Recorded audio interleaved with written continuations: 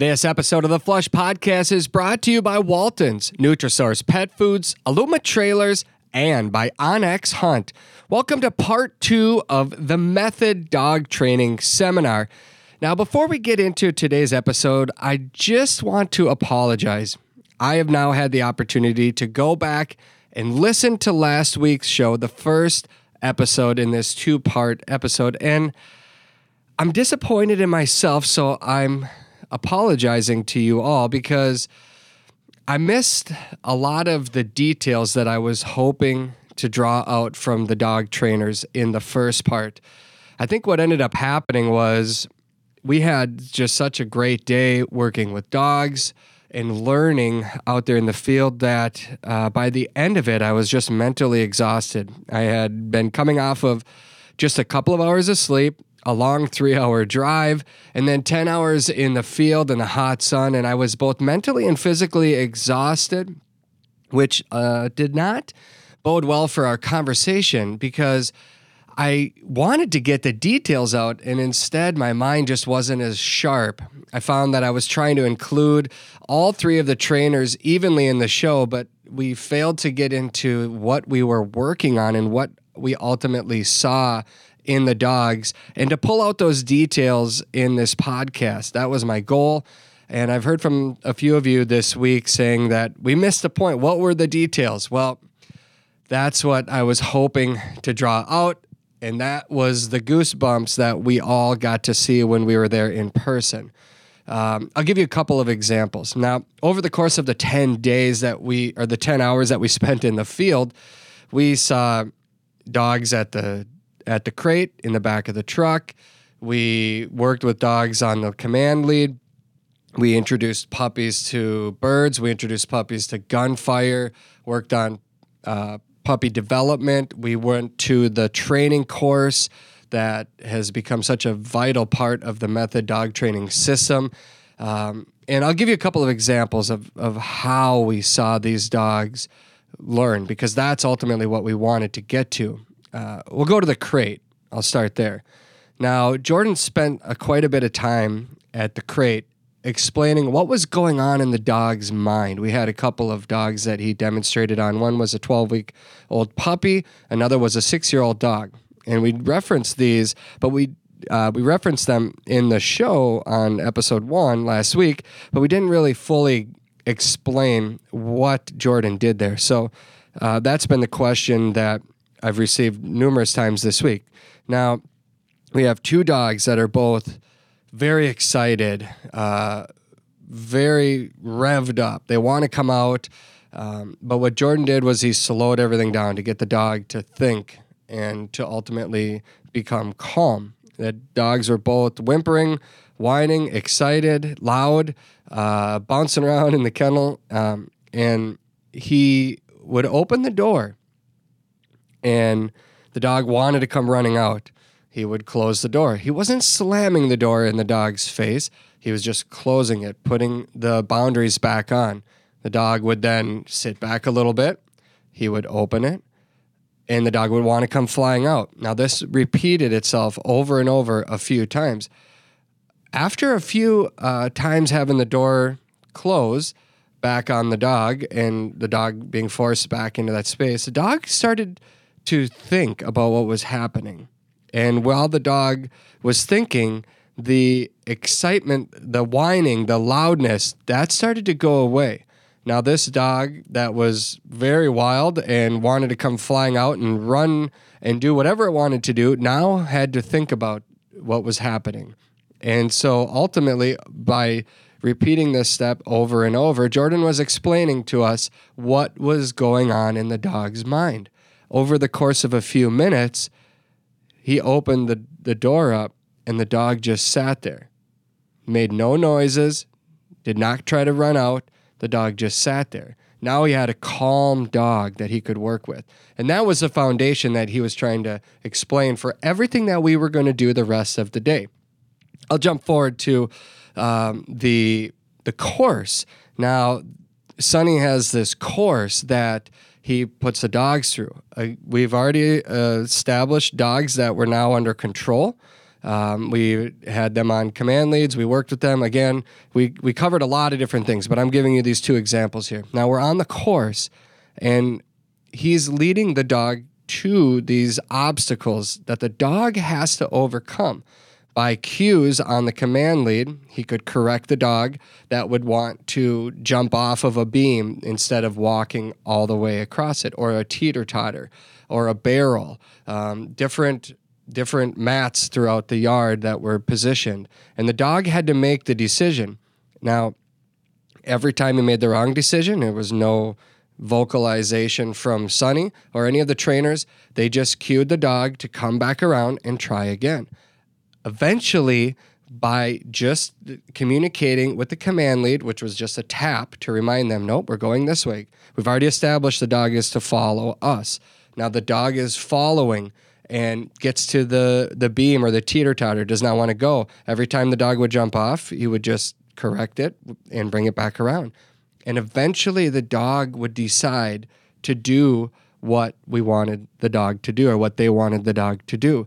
And it was simply by the tap, the command to follow, to continue.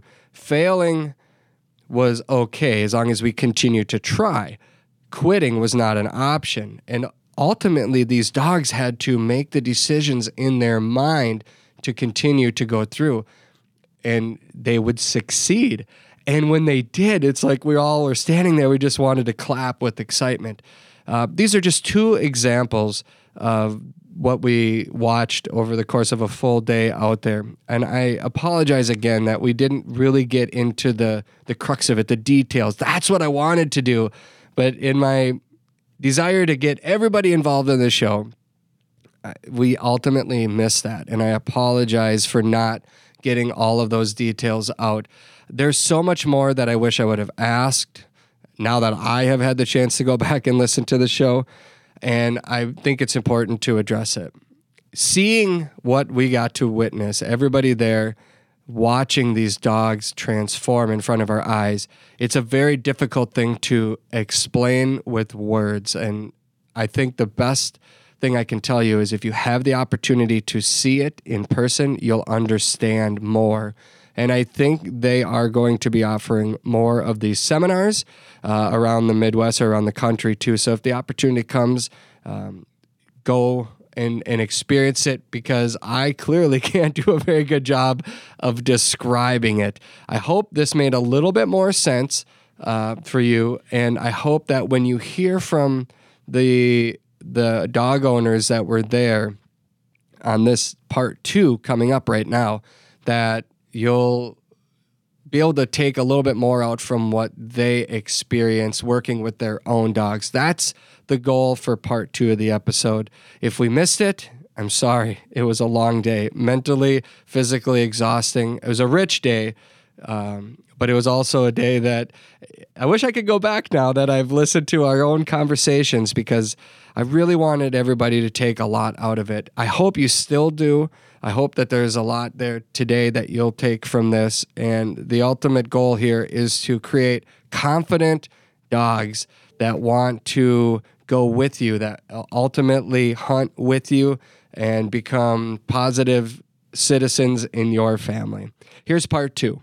The onX Hunt app is one of the most valuable hunting tools that I take into the field every day, and now that app is available in our vehicles. Yep, onX did it. They launched Apple CarPlay. That means when you plug your phone into your vehicle, you now have the option to open up the onX app right on the dash of your hunting rig. No more holding your phone while driving, which is obviously dangerous, and you get all of the same layers on your vehicle dash that you get on your phone. You can see the aerial view of your location while driving down the road, just like you'd see if you're using your own maps, apps, Waze, or Google Maps. Except now you can find out if the properties around you are open to the public, the landowner's name that owns the land. And if you're in North Dakota, you can see if that land is posted without even touching your phone. To use this feature, simply make sure your onX app is up to date. And if you're not an iPhone user, don't worry. onX is currently working on the same platform for Android phones too. Apple CarPlay, the latest incredible feature from onX Hunt. Always know where you stand, and now where you drive with onX Hunt.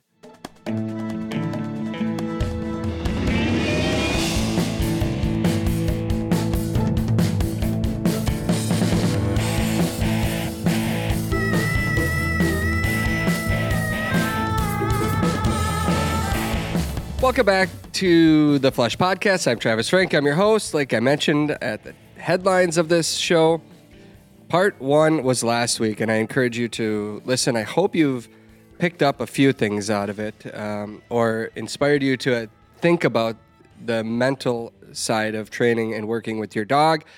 We are going to pick up where we left off. George was talking about never making a single cent off of training dogs in 20 years, but he does it because he just loves people, right, George?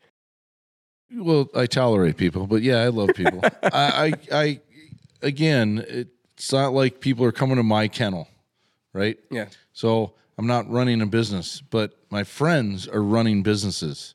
My friends being Sonny Picars, Jordan Wells. To your right and my right. Correct. Yeah.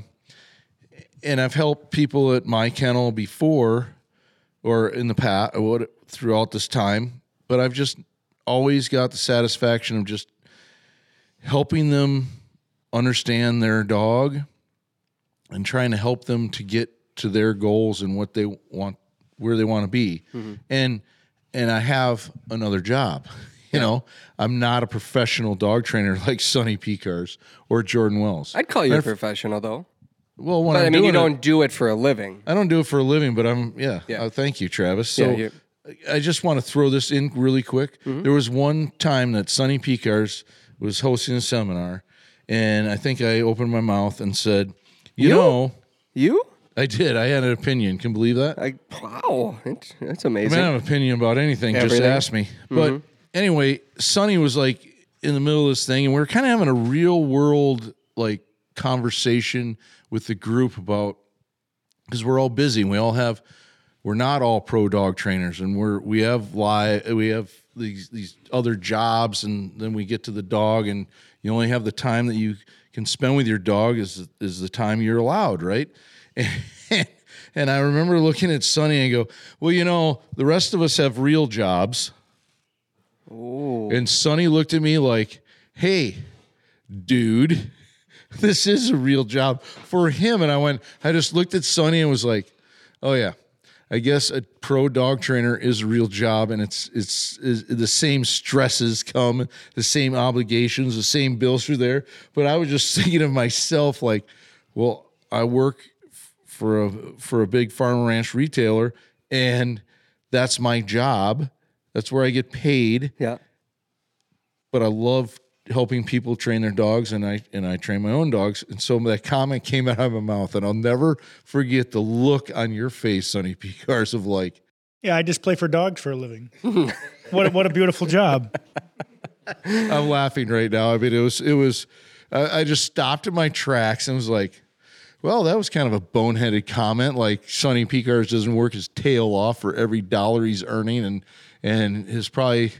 It's quite an operation. I'm going to jump in here, George. It's quite an operation. There are how many dogs here right now, Sonny, at your place? Where's my wife? Yeah, she just walked in. Yeah. Looking after the dog. She's out feeding dogs. Yeah. There's probably 18, maybe 20 down there right now. Okay. Pretty normal for you this time of year? Yeah, we have, I think there's 32 kennels. It'll start to, now that we're back working for the public, it'll fill back up.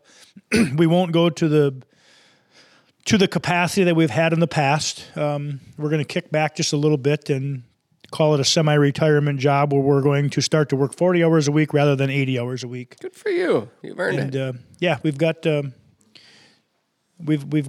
few young people that are showing some interest in doing it. So yeah, I'm going to spend time with them and see if we can't pass it on to the next generation. Somebody asked that, actually, one of my friends, Ryan. He was talking about how his daughter just loves animals. Do you ever take in summer help? Yeah, constantly. Constantly. So if somebody says, I need a summer job, or it'd be like an internship, really. Is that an opportunity here? And Jordan, is that an opportunity with you too? Yeah, no, that's an absolute opportunity. My kids obviously grew up here. We've had a lot of the summer help that's, very close family friends. They would start when they're maybe 10, 11, and then stay here till they would graduate high school. They still come back, take care of kennels when we go on vacation and do this, that. My grandkids are now working here 1 or 2 days a week. I think Thursdays and Fridays, or maybe just Thursdays, but they're both here learning the ropes. And Ben, don't leave yet.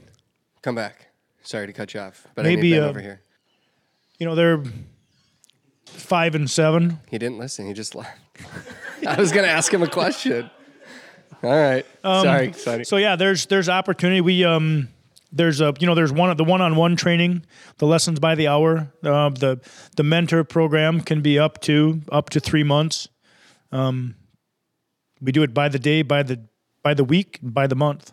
So yeah, there's tons of opportunity to learn. Very cool. Hay Creek Kennels or Kennel. Which one would you go with online? What do people search? Hay Creek Kennel. Hay Creek Kennel. Okay. You're not sure. Where is your wife when we need her? Yeah. What would I do without her? I know. What would we all do? She's down there taking care of the kennel. I know. Bless her. George, I asked a question Kennels, by the way. on the last episode that we didn't answer. What? And this is why I want Ben here. Ben, get over here. He's putting his jacket on.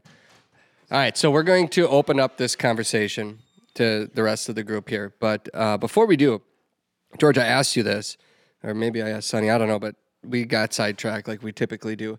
What are some more of these opportunities or these seminars that we experienced today? You said this was a trial to see if we were teachable, and you had some amazing students, I must say, because we did learn a few things. So this is going to be something you're going to offer again. You're here in Wisconsin. You're in Connecticut. Jordan, you're George in Western Minnesota. Where do you think you're going to go with this? The next event will probably be the Minneapolis metro area. We have the dates for that. Second date will probably be out at Jordan's on the East Coast. Okay.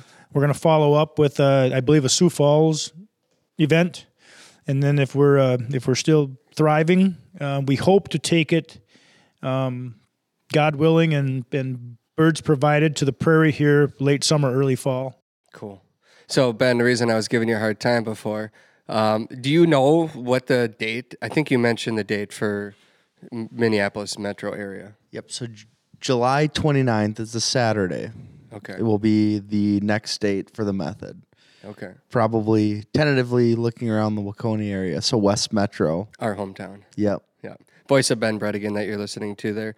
Jordan Wells, welcome back to the show. I don't think we've had you on episode number 2 yet. How are you feeling today? You look good. I'm doing good. Yeah, feeling good. All right, let's do this. Open questions. I feel like we've had hundreds today. So who wants to start with maybe an observation, something you've learned today, something you've come in with? Say your name when you grab this. And okay, hold on, Ben. Oh, yeah. Yeah. You grab a microphone and talk into it, Ben, if you want people to hear you. So if you're interested in learning more, if you want to come see a seminar, you just want to learn more, talk to one of these guys, you go to themethoddogtraining.com. That's themethoddogtraining.com. You can see the seminar dates. You can sign up right on the website there, or talk to George, Jordan, or Sonny and get more information for those dates. Cool. Love it. You, like I said, and I think I mentioned this too, but Chris, who left already, Chris and his wife, I this whole day I was thinking, I wish my wife were here.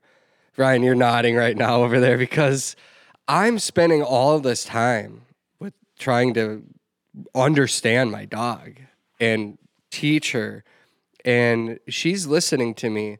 But if she saw the dog whisperers working magic out there, her jaw would have been hanging on the ground too, and then therefore would have totally understood everything that we're working on together. So if somebody wants to go to a seminar like this, don't just come by yourself. If you can, bring your wife, bring your kids, that they're part of the family too. And if this is a family dog of yours, it makes sense that you could work together and learn together, right? Yeah. Shannon Pekar says this like all the time. The method and the relationship is so family oriented. It's not just this is all about the human, us, and then to the dog. that this can translate through your entire family. It's so, I got goosebumps right now. It's just so cool that, yes, bring your significant other, because it's going to transform into the whole family needs to understand what we want to get out of the dog. Yeah. And and the ultimate goal, it doesn't matter what you do. You want a great citizen. You want a dog that you want to hang out with, that your friends want to hang out with.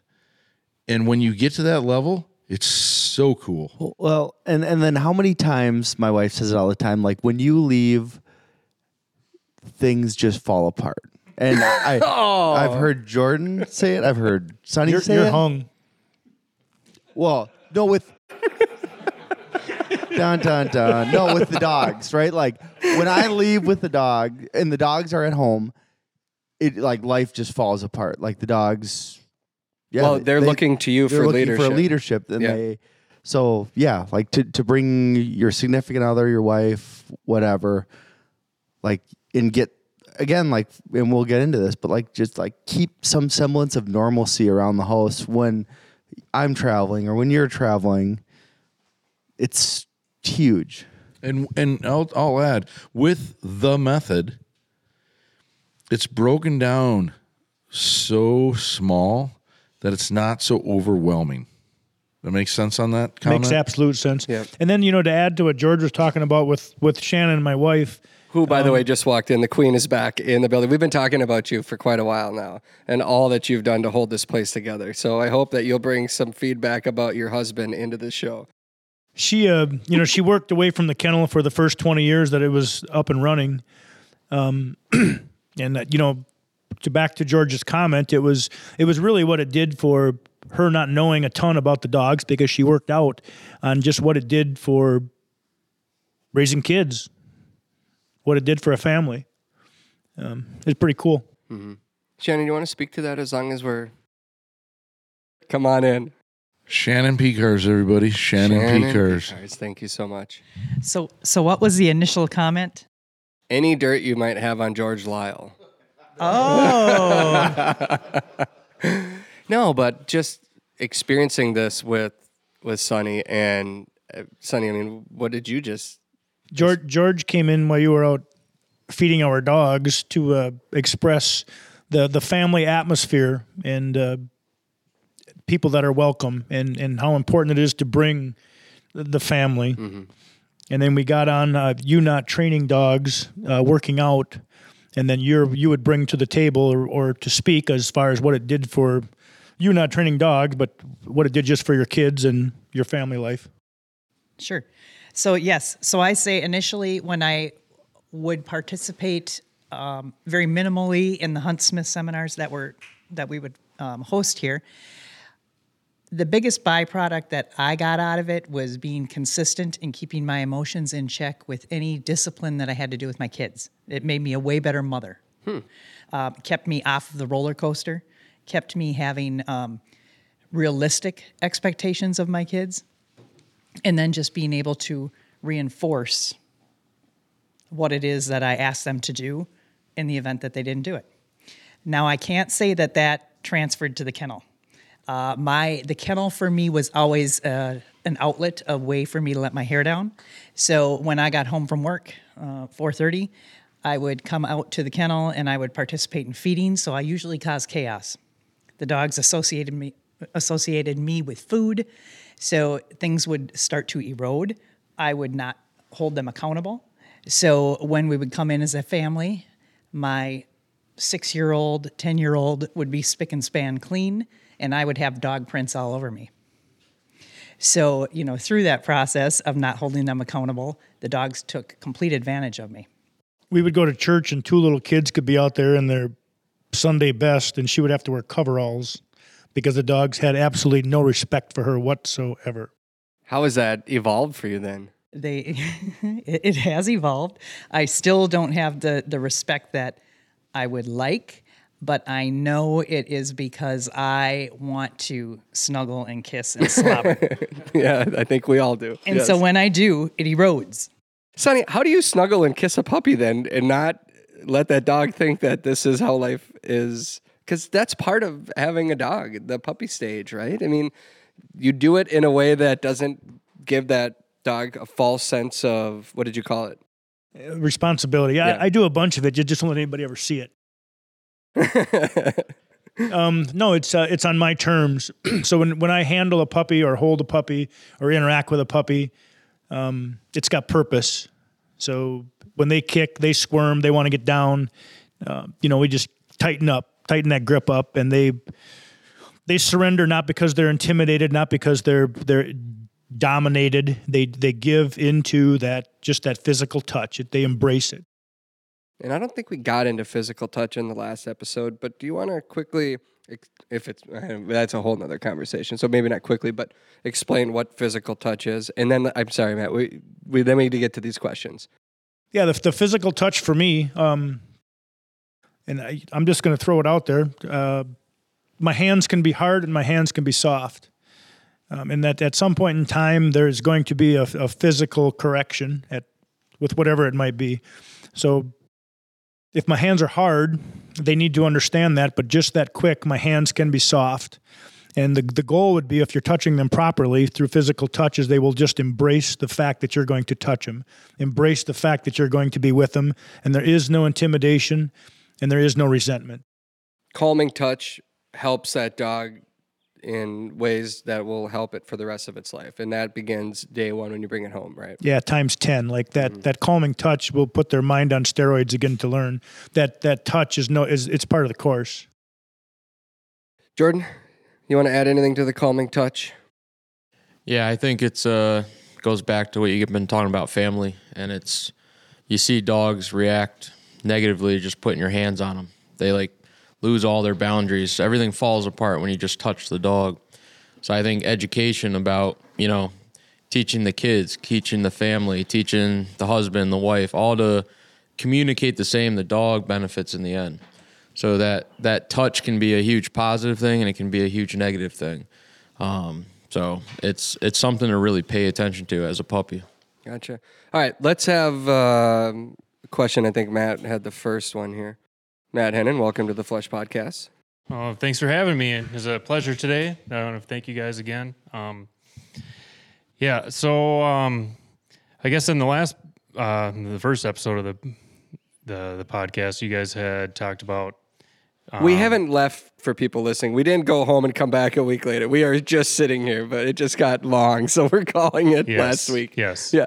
So, anyways, you began with the first thing that you demonstrated. Jordan sat at the pickup truck on the tailgate, and how we're going to take our dogs out. I guess I should back this up. I'm a first-time dog owner, so for anybody listening, don't be afraid to come in. I mean, they worked with me great, and so what I'd like to say is I have a 12-week-old poodle pointer, and I mean, I thought I knew some things, and I really didn't. And I guess my question is what did you see after that? You did that demonstration, then you asked us all to go and get our dogs out of the crate. What did you see me doing wrong? What did you see maybe from the surrounding group? I think that would help. I know that was the first biggest thing that I did to help me, and I'm sure to help your listeners. In Sonny's words, none of our dogs were ready to learn after we took them out based on what they were doing. So what did you see? Yeah. What did I do wrong? So I think speed, people rush. We talk about that. We need to slow down. We need to really pay attention to the way that we're reaching out and touching the dog with the lead. We kind of get frustrated. We kind of speed up, and then all of a sudden everything starts crumbling. So I think everybody should just slow down and really you don't need to go for a walk for 100 yards. You can do a lot in a 10-foot area. So slowing down is the biggest thing for everyone. I'll jump in here. So the seminar started at the tailgate of 4 vehicles that we had down by the kennel. And the area was probably, I don't know, 30 yards by 30 yards at best. And we were all 12 of us, 14 of us were down there. And we did everything in that area, right? We didn't have to go out like Jordan's. It didn't take, we didn't walk away 100 yards. It all happened right there. So, Matt, your question was, what did you do wrong? What could you have done better or something like that? Is that correct? What did you see? What we saw, I'm going to go to Sonny and go, this is me bailing out, right? All right. Wow, George. All right, I won't bail out. What I saw was everyone in the group paying as much attention to the detail as either the puppy, which was 12, Matt's pup's 12 weeks old, and then we had a 6-year-old dog. I saw everyone engaged. We had I saw all dogs everyone in between. focused. Yeah. I was focused. So I don't. When you went to handle your own dog, you saw the example being done, and not only you, but I think everyone in the group followed through on what Jordan walked everyone through, which is cool. We were all hooked up. Sonny, going to add to that? Yeah, what was the question? No. What did you? Yeah. No, there was nothing that you did wrong. There was absolutely nothing that you did wrong. The observation was you've got a puppy that's high end. At the Alan Dunbar talk was starting with the end in mind. You're in over your head with that puppy. You're a first-time dog owner, and that puppy is high end. Like, he's big and he's bad, and he's letting everybody know it. And you said, I want that dog. And I said, I want that dog. That's my kind of dog.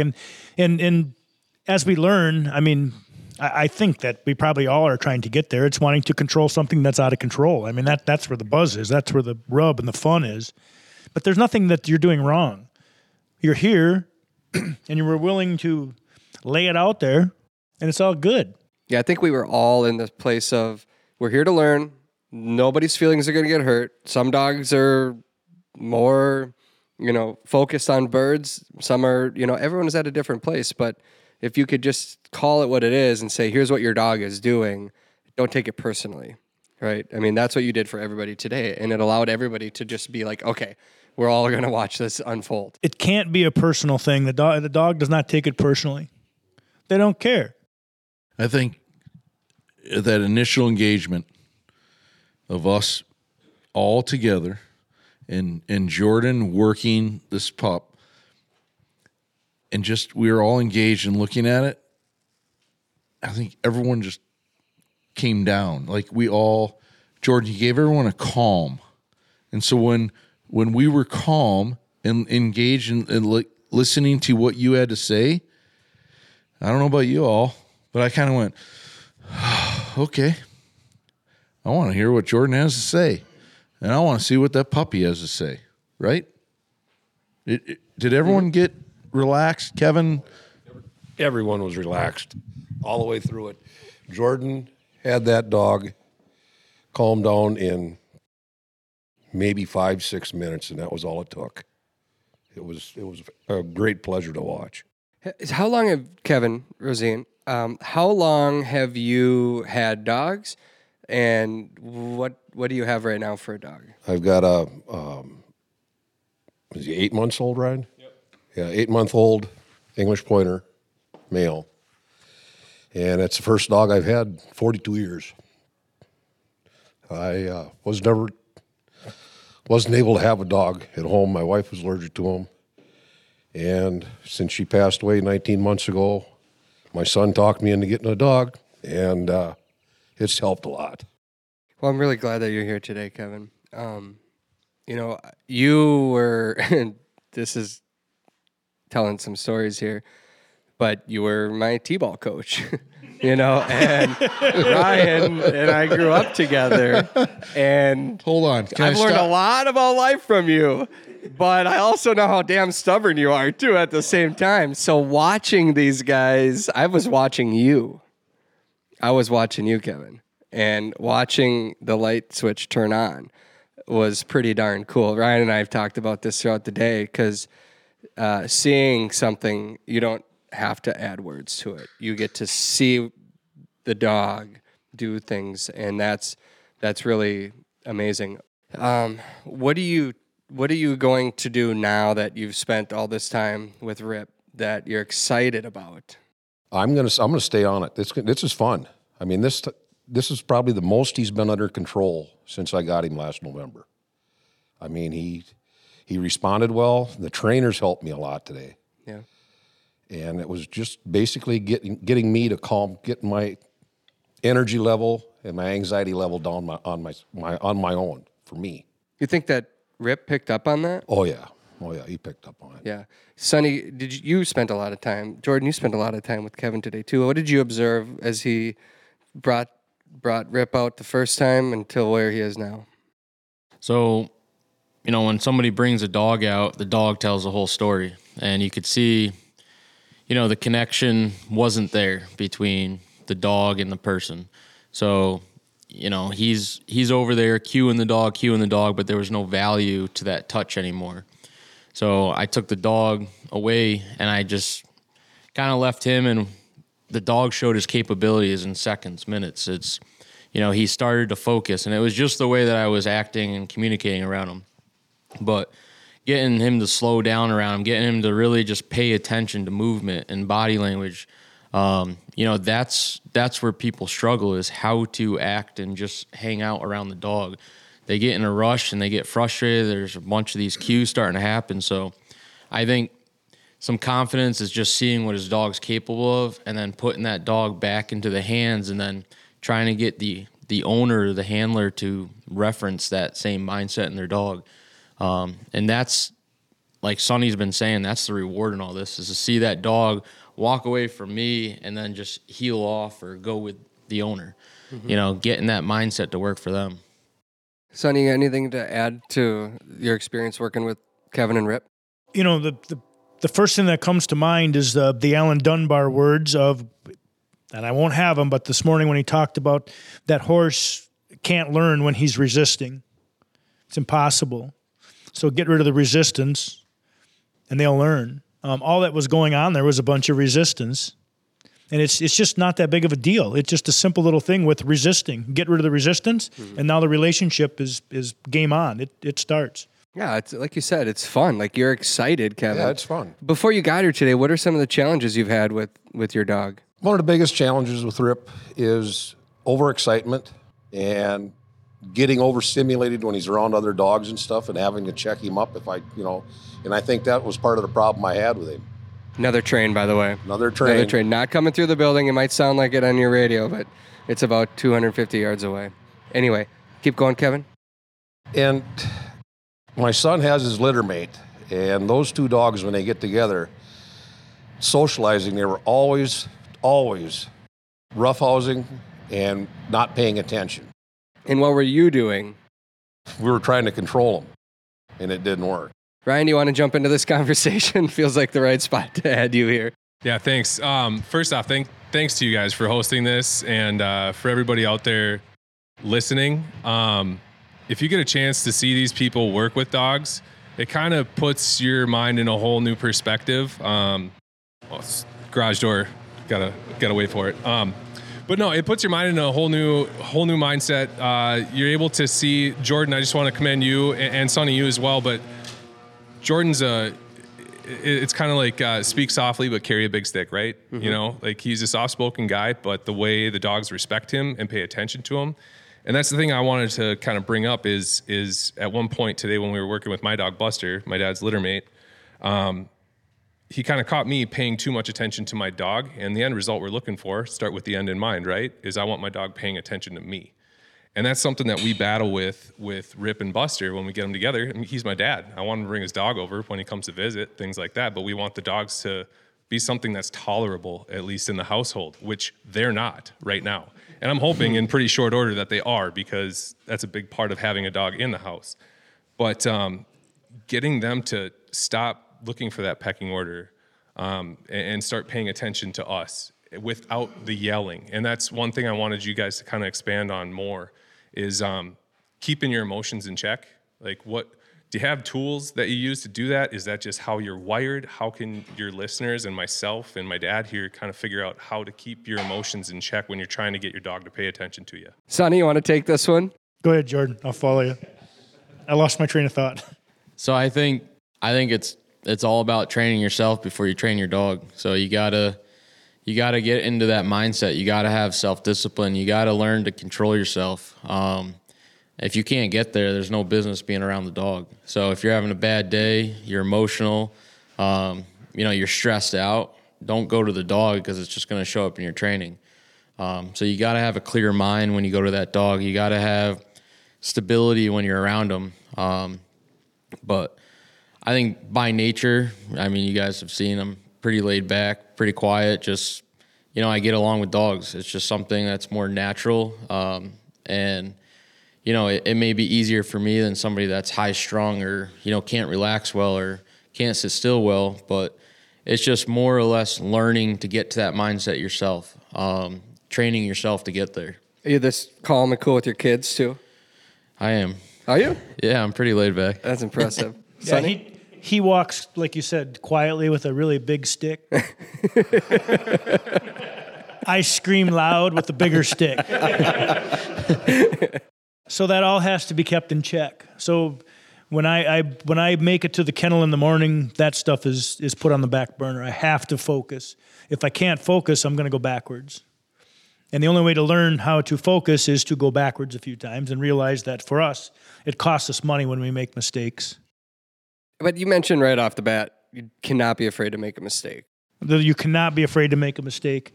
And if you ever... I think a lot of dog owners are. They don't want to break their dog. They don't want to ruin their dog, so they're afraid. It's the absolute, in my time, it is the number one thing that the clientele, that's their problem. They do nothing because they're afraid to do something wrong.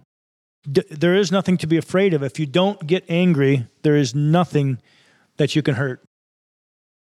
But anger will do damage, and we've all been there. Absolutely. I love my dog, and like you, I always want to make sure that she has what she needs to stay healthy year-round and perform at her best in the field. That's why I feed Daisy Nutrisource high-performance dog food. Nutrisource dog food comes with their Good for Life system that includes 4 key ingredients that work together to support gut health, heart health, and the overall well-being of our dogs. I have complete confidence that my dog has all of the nutrition to excel in the field and make it through a rigorous hunting season. I've seen it firsthand, and she loves her food. Take it from me and my dog Daisy. Nutrisource high-performance dog food can help your dog reach their full potential.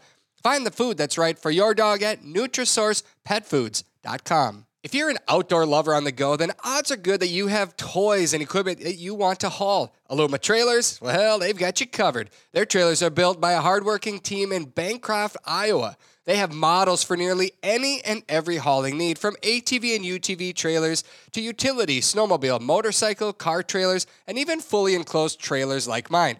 Trust me when I say that Aluma trailers tow like a dream. Their trailers are constructed out of lightweight, strong, corrosion-resistant aluminum, and they are 100% maintenance-free.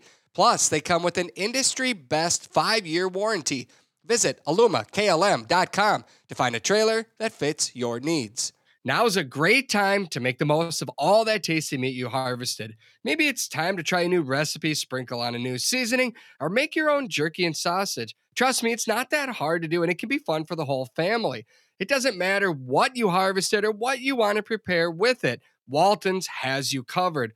Walton's has everything but the meat. That's their motto. Waltons.com has everything, and I mean everything you need to process and prepare your meat. Plus, they have an online community called Meatgistics that's full of recipes and meat processing information. The sky's the limit, my friends. You don't have to be a pro to cook like one. Head to Waltons.com today and enjoy meat processing season.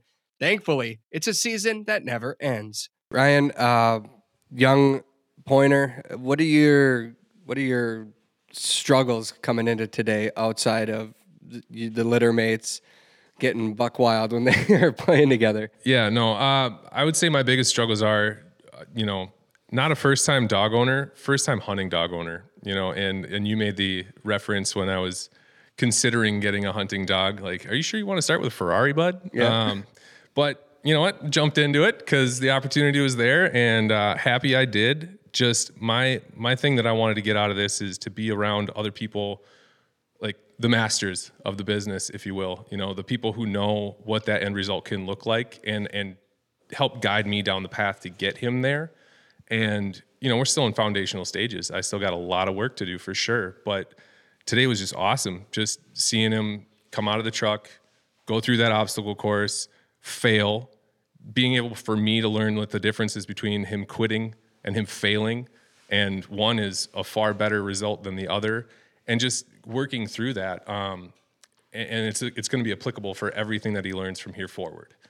And that's what I'm excited about. And then the other thing is too, just the struggles we have, like you mentioned, having his litter mate over. That's tough, but also being able to just see it from y'all here, be able to take it home to my family so that I can try to instill some of that into my wife, my 3 daughters, so that they have an understanding of what that pecking order is, so that my dog will behave for them too and not run away for like the 15th time, which is not fun trying to chase down a pointer. It doesn't work. You just got to wait. You got a lot of drive there. So what do you do with that drive, Sonny, when you got a dog that wants to get out there? And that's something that you would say, I want that dog. Harness it.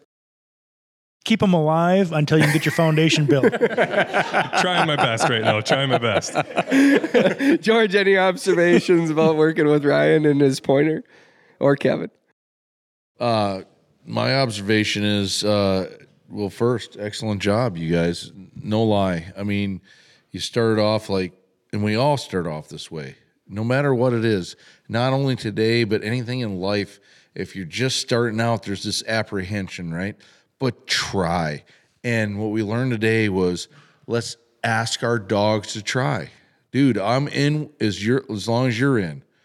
I'll try as long as you try, as Sonny Picars would say and Jordan would say. And I'm right in there with you. And that's what you guys did today. It was not just you two, but your father and son. And so we're just talking about your guys' dogs and you. You both stayed hooked up for all day. We were here for, 7 hours. So I can't do math at this point. It takes what it takes, and you guys stuck in there, and the entire group stayed in there. And I think the reason why you guys stayed hooked up, one, I think you believed in the method because you saw it in the first 10 minutes. So I'm getting head nods, and I got 2 yeses. And then to take it a step farther, the rest of the group feeding off of what we all see happening is like, wow, Ryan's hooked up, Kevin's hooked up. Well, damn well, George Lau better be hooked up. I mean, I want to help them. So it just, it perpetuates, right? It does go on and on and on. So did I answer the question? You guys did a great job. Everyone in the room did a great job. It was truly pretty darn cool to see. Yeah, absolutely. Tom, observations today or expectations when you came here in what you experienced? First of all, I'd like to thank you all for the opportunity to be a part of this. This was a very eye-opening experience. It's kind of mind-blowing to be exact. The opportunity to work with relaxed dogs by getting inside their head, you get so much more work done. And that was unbelievable. Everybody had a hold of their dog. Great thing to see. My question to you guys would be, on a typical workout, and I talked to you guys earlier today about this, what are you looking for when you're working with this dog as far as a workout? Is there how many minutes, or is it a key off of the dog? What are you looking for to end that session and move on to the next dog? Or just put your dog up, give it a break, and come back to it? What are some of the key things you're looking for? Softness. peace, calm face, soft eyes, soft muscle tone, slow head movement, big old deep breath. That this was a really good experience for me. From there, put them away and come back out and do it again. How many times do you do that? Because, I mean, George and I, we always did like threes, sets of three when we would work through training scenarios. I've been programmed to do sets of 3s and 7s. Yeah. But how many times that I'm doing that, it's based on my mental energy. If I run out of gas, I go mow the lawn. Like, it's mental. If it's the mental energy. So when I'm spent because I've just invested into, say, a puppy like George's daughter's, that will exhaust me because there's a lot of mental energy that has to go into that. I'll just get away. I'll go do something else for a few minutes, for an hour, and then I come back. So it's really based on what we have for discipline, structure, boundaries, and rules, way more than what they have. They'll work all day if we can stay focused. Problem is, we can't stay that focused. Our phone will ring. I mean, life is going to play into it. George? Yeah, Sonny actually, well, shouldn't say you actually got there, but you were going to say what I said. I mean, it's so hard for us to stay focused. And if you're not focused, the dog is going to focus for you. It's going to, right? You know, this might or might not be helpful, but my days for me are to start early, very, very structured, very, very disciplined, and then I work as hard and as crisp and as clean as I can until I'm out of gas. And that usually will be, 7-8 hours in, and then I'll take a little bit of a break, and then I come back to my dogs that don't need as much energy. Something that might be farther along, or something that doesn't demand as much out of me. But my harder dogs are the dog that I will focus on instantly when I have that discipline and that structure and that ability to give them what it is they need. With hundreds and hundreds of dogs that you've trained over the years, is it still as rewarding when you see a dog comes in, trying to rip the leash off of their owner's hands, running, jumping, barking, and leaving just this calm, civilized part of society? Absolutely. 100%. Hey, before we get off what Sonny was saying, you got to stay focused, right? So I'm gonna just take a guess that everyone in this room, and a heck of a lot of our listeners, and myself included, you have other daily duties. Yeah. So being focused for 5 minutes, just set aside, get a routine going, right, Sonny? Get a routine going in your home that you're gonna follow through on, and schedule that into nothing different than you would schedule something else into your life. That dog needs that, right, Jordan? I mean, yeah, I think, that's the number one question is when a client calls, how much time do you spend training? Well, it's a 24/7 thing that I tell people. It's, if I'm not with the dog, they're getting some type of structure and boundaries in the kennel. They're getting downtime. If I'm out working and they're on the chain, they're getting some type of training. They're out socializing, they're getting training. So your dog, minutes-wise, if you have to do a session and it's highly mentally stimulating, you're looking for that small amount of success towards the goal that you're working for, and then get out of there. That small success will come back with even more work ethic, and then it'll turn into bigger successes. So don't get caught up in the reps, don't get caught up in the minutes. It may happen the first time you try to do it. And then just put that dog up and then come back and try it again. It may even be later on or tomorrow. And that dog is going to come right back to that mental picture and say, this was successful, and then they're going to try again for you. Something that you mentioned was after a successful training mission, whatever it is that you're working on, put the dog either on the chain or back in the crate, and just let them have a little bit of time for themselves. They want to think about it. Don't just go right into throwing a ball and running around with the kids. Just put them up for just a little bit. What are you achieving there? So you're just separating yourself from them. So if you're around your dog, you got to be a leader. You got to be kind of in a certain mindset. So you taking that mental break and that dog taking that mental break, that's allowing both of you to kind of get back to, the spot that you need to. So it's not mean or it's not cruel to put your dog in the crate and take a break from them. That's taking a break from that leadership. So it's best when you work with them, you imprinted something or shaped something, and then put them up in the crate or the kennel and just kind of take a break from them. Just a reminder, too, for people that if they have a house dog, that it's okay to put that house dog into a crate inside the house for maybe it's 15 minutes, maybe it's a half hour, maybe it's an hour. I mean, is there a set amount of time that you like to wait? No, it's just more if you're giving that dog the proper physical, mental stimulation, they could be in there for a couple hours.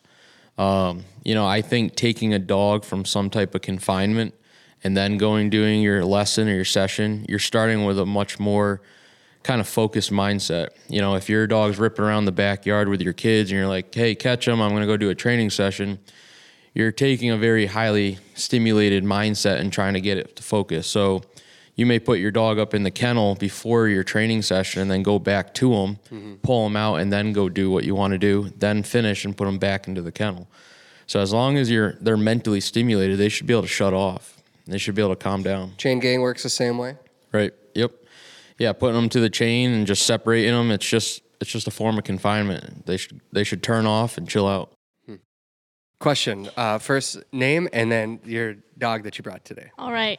Well, my name is Brittany. I would just like to say, kind of like everyone else said, thank you guys for, having this, allowing us to be here, and even just this opportunity to just learn and listen to everything you had to say is just honestly mind-blowing.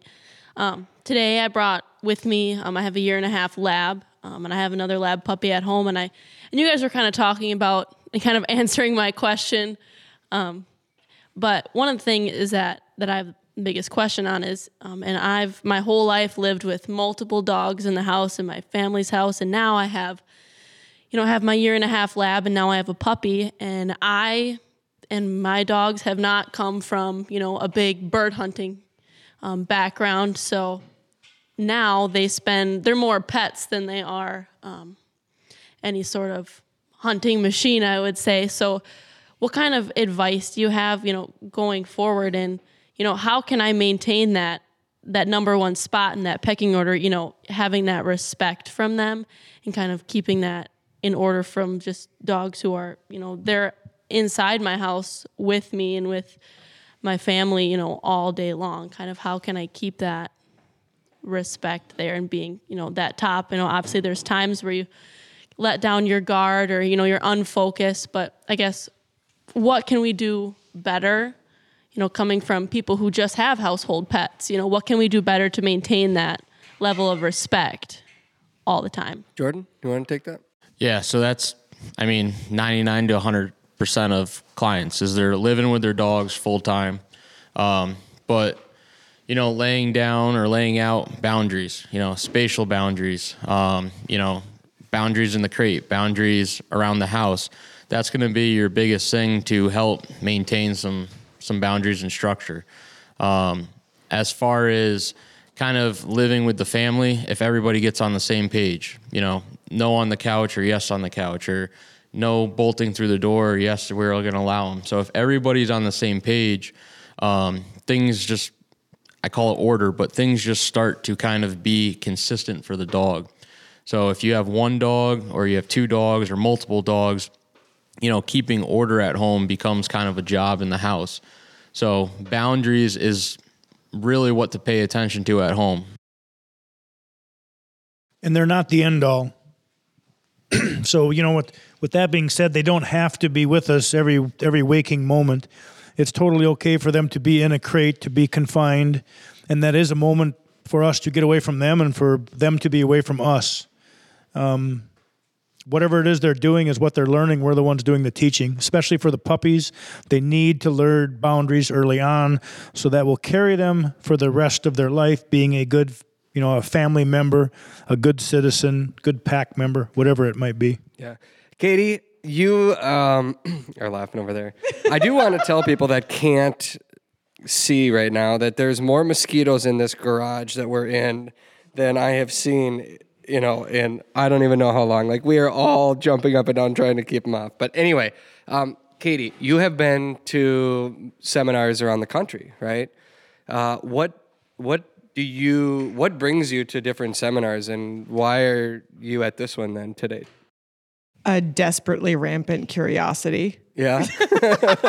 I mean, I think it's, my name's Katie Willis. I live to hunt. Like it's just what I love to do. And I have learned so much from my dogs about just, oddly enough, how the kind of human that I want to be, because they're just so beautiful and so pure, and they just live in the moment. And I want my dogs to be the best that they can. And so, yeah, I think this is I've done online classes.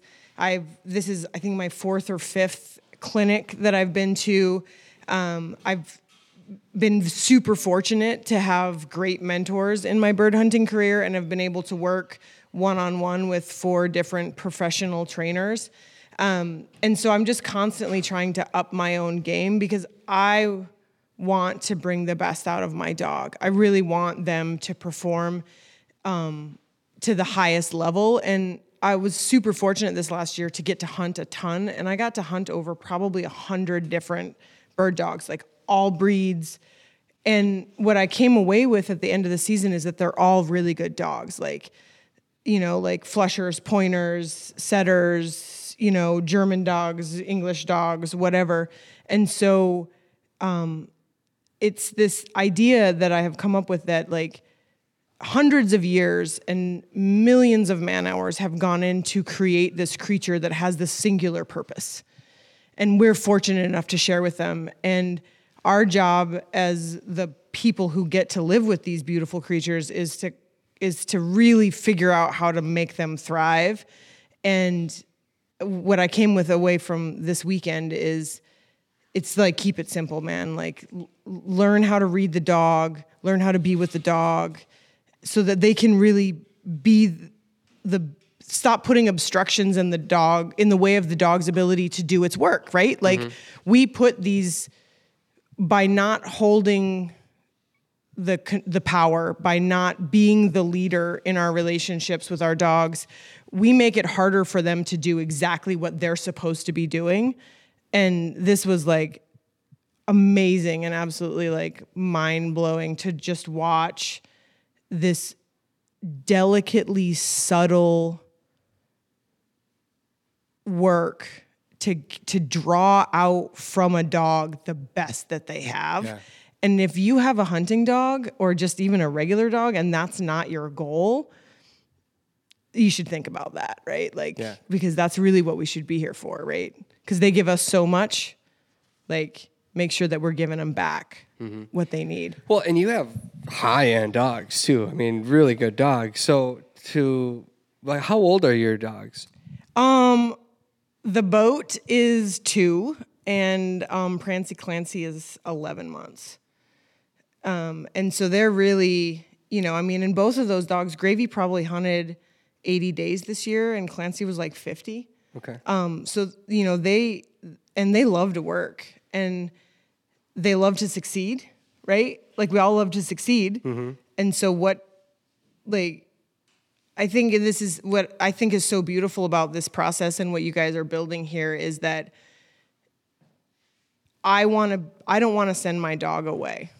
I want to be the one, like, yeah, I could send my dog to Sunny and come back with an amazing dog, but I want to be the one that's there for that. And to be able to come to a clinic like this and then be able to have access to the online platform later and, like, continue to, like, cruise forward with that dog, so that, like, we had the best season this year. And I need next season to make this season look like the second best season. Yeah, totally. So what do you like?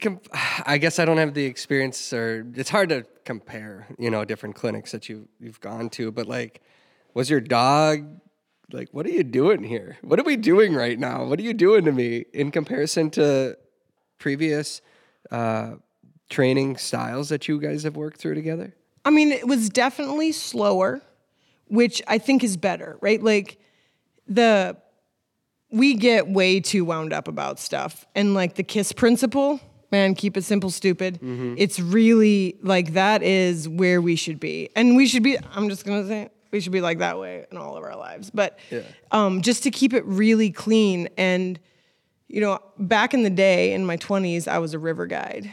And we always used to talk about how the trip ends the way the What river? Well, there were a few. But I was mostly out in Oregon. So like the salmon, the Oahe, the Rogue. But like, yes, big ass rivers. And we did like 4 or 5 day trips, right? Yeah. And take a bunch of people that don't know a damn thing about a damn thing and get them down the river. It was a good time. But I digress as per usual. But there was this saying that we went by, which is the trip ends the way the trip begins. So if you got to the boat ramp and you were late, and you didn't have the boats pumped up, and you didn't have the bags ready and the life jackets out, and you weren't ready to greet your customers, and they got there, those guests got there, and you were running around like, you know, your pants were on fire, the entire trip would be that way. The absolute entire trip would be that way, where you just always felt like you were behind. Like, we're late off the beach. We're like late to get to lunch. And so when I was sitting there looking at all this and listening to this process, and especially the stuff where it's like, yeah, it's kind of boring to like stand at the back of the truck. Like, everybody wants bird dogs, wants to get on birds, right? Birds, like, birds, more birds. But your hunt ends the way your day began. And that's all I could think about. I was just like, yeah, that's what it is, right? Is like, you absolutely 100% have to control the narrative from the second that you put your dog in the box, when you leave your house, to when you get to the, you know, your parking spot, whatever. And like, the dog is calm, the dog is ready to go. And we've all seen those dogs that like, they show up at the, you know, at the spot, and they've been like yiping and panting and like being crazy in the box. And then you go out and you're 45 minutes into the hunt and that son of a bitch is gassed, right? And so it's like, it's all of that where it's like, it's really getting down. And I was standing back there and looking at this and I was like, man, this is it, right? Like, this is it. Your trip ends the way it began. You've got to get that, like, that semblance of control early, because if you can't control your dog on the tailgate. Well, yeah, that's a good point. I mean, George and I, we've laughed about this before, because for Daisy, my dog, I always thought, you know, the first year, 2 years, I'm like, after 10 miles, then she'll slow down and get in the game a little bit. You don't always have 10 miles depending on your hunt. Did you go to Nebraska, baby? You got like 25 minutes. Yeah. Kevin, you made a comment that you used to run Gretchen outside on the way to the spot to wear out some of that energy. Sonny, would that have helped me in Daisy years ago when we first started? You know, because after 10 miles, then she was in ready to hunt mode. But the first 10 miles, she was ripping and roaring. No, that would have not helped you at all. No. The goal is to take all that energy and channel it into what it is you want to do.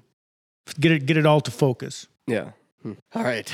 Anybody else want to jump in? We are at an hour again already. It's flown by. I think we could do a couple more hours here. Eric, do you want to add anything here? Chip, you want in? You're lounging over there. All right, Eric. I'll add a couple things. I mean, you know, you hang around Sonny for 15 years, you learn a few things. I mean, so I mean, at the end of the day, with dog training, it's about the details. If you pay attention to the details, you'll see the results. And those are the small details, the details at the tailgate, the details in the crate, the details on the way you hold your lead. And then whatever your dog is doing is what they're learning, the good and the bad. So you have to be, if you're with them, you have to be teaching them how to do the good things, you know. And it's something you have to be aware of. Whatever they're doing is what they're learning. And I guess probably one of the last things is that I know the answer to the question, but I'll ask Sonny and Jordan. If you're with your friends and you've all got your dogs there, is there any benefit in working your friend's dog, a dog that you don't have history with? Good question. The more dogs you can get your hands on, the more you're going to learn. If you're just stuck on your one dog, you're only going to understand, the kind of that individual dog. So getting around dogs, just even watching them socialize, putting your hands on other dogs, working other dogs, they're just going to teach you something more. So, becoming a dog trainer, it's not just you train one dog and you're successful and then you become a trainer. It's getting around a bunch of dogs. Then you find out they're all the same and then they all speak the same language.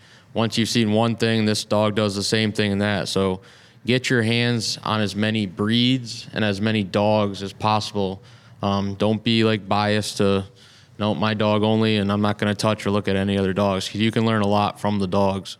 I don't remember who said it, but to add to that, some philosopher probably. Yep. Everything that a dog is going to do, you can fit in the palm of your hand. It is not difficult. And they will all do the same exact things in some way, shape, or form at some point in time in their life. Well, that's what's fun about coming to spend time with you guys is, like George, I've always been amazed, from day one. You can tell me what a dog's going to do before the dog does it. And then when the dog does it, I'm like, gosh, that's crazy. You're in that dog's mind, That is something so cool to see. I have found by being so immersed with people like you and spending this time with my dog that, for example, my next door neighbor just has a little 10-week-old lab puppy. And that puppy's got all this energy and they're doing all the things that you would be like, do not do any of these. And I can't help but tell them, here's what's going to happen. And the husband is like, well, it'll work itself out. And the wife's like, please help us, because she sees this lady right across the street, Daisy, minding her P's and Q's. And she's like, I want that. Can you make my dog do that? And I'm like, he's got to buy in with you here too. And then she's like, come over, please. And she's just like wanting more information, because I'm just like, it's in my brain now. I can't help but want to help them. And I'm amazed at how, I'm trying to get there because I want a really good hunting dog. But ultimately, I learn a lot about a dog's mindset from people like you. And it applies to every single dog in this country, in this world. Rick, Eric being one of them, but then Jordan being another one, George, he taught us a long time ago, you are who you hang with. So you might just as well surround yourself with better dogs. Yeah. Discipline, structure, boundaries, and rules. Yeah. Isn't that a statement right there? You are who you hang with. So if it's that simple. Sums it that's up. Why right I have there. so few friends. It's like they can't handle the chaos. I don't know where to go with I don't know. this, George. No, but that's a great point. You are who you hang with. So surround yourself with like-minded people, and you'll get to your like-minded goals. If you want to hang out with somebody that is yelling and shouting at their dogs and there's chaos, well, that's fine. The point being is that stuff does not just work itself out. You've got to step up to the plate and be the leader. And people like Jordan, it was I mentored him. That's the bottom line. But in reality, what it's come full circle is he's mentored me. I haven't been able to see Eric for a couple of years now due to the COVID, and boy, he lined me right back out. Like, he inspired me. He helped me, along with everybody that's here. I think it's a good place to end this conversation right now. Chip, you're over there smiling. All right, well, last one here, Chip. Get in this conversation, buddy. Yeah, Chip is a long-time listener, short-time speaker, I think. I don't know. He's a man of few words, but he's going to share a few of George's greatest fails, right? Well, we could go there, but how do I follow George? That's a whole other podcast. I guess I got to start out with going back probably, 12 years ago, meeting up with Sonny at the game fair. We met there, and we connected there by sounds like a dating story right now. Yeah, same interest in having a good dog, a high performance dog. And he said, "Well, we can work with that." You got to start coming to seminars, get involved. And introduced me to Skinny.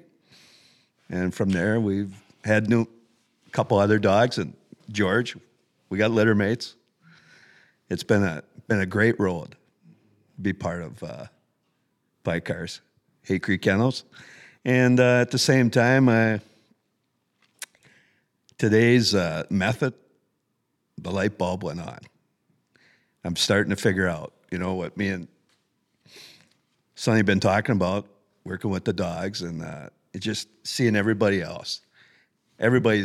eyes opened up, including my own. I knew about it. And how many years have you been training dogs? Yeah, we've been working with it, but it just, it connected. I think George said it too. Connected today. We've been going through these methods, but kind of, I wouldn't say senseless, but putting it together. Mm-hmm. And I know I got to grow a lot more with my dogs. And I think it's going to help immensely. Yeah. Jordan, I think you summed it up pretty well towards the end. It's just for you, a new generation of dog training, taking things that have worked for decades and decades, molding them into today's dogs and a new approach, but ultimately reading that dog, understanding their mind in a calm way, not forceful, peaceful, confident building.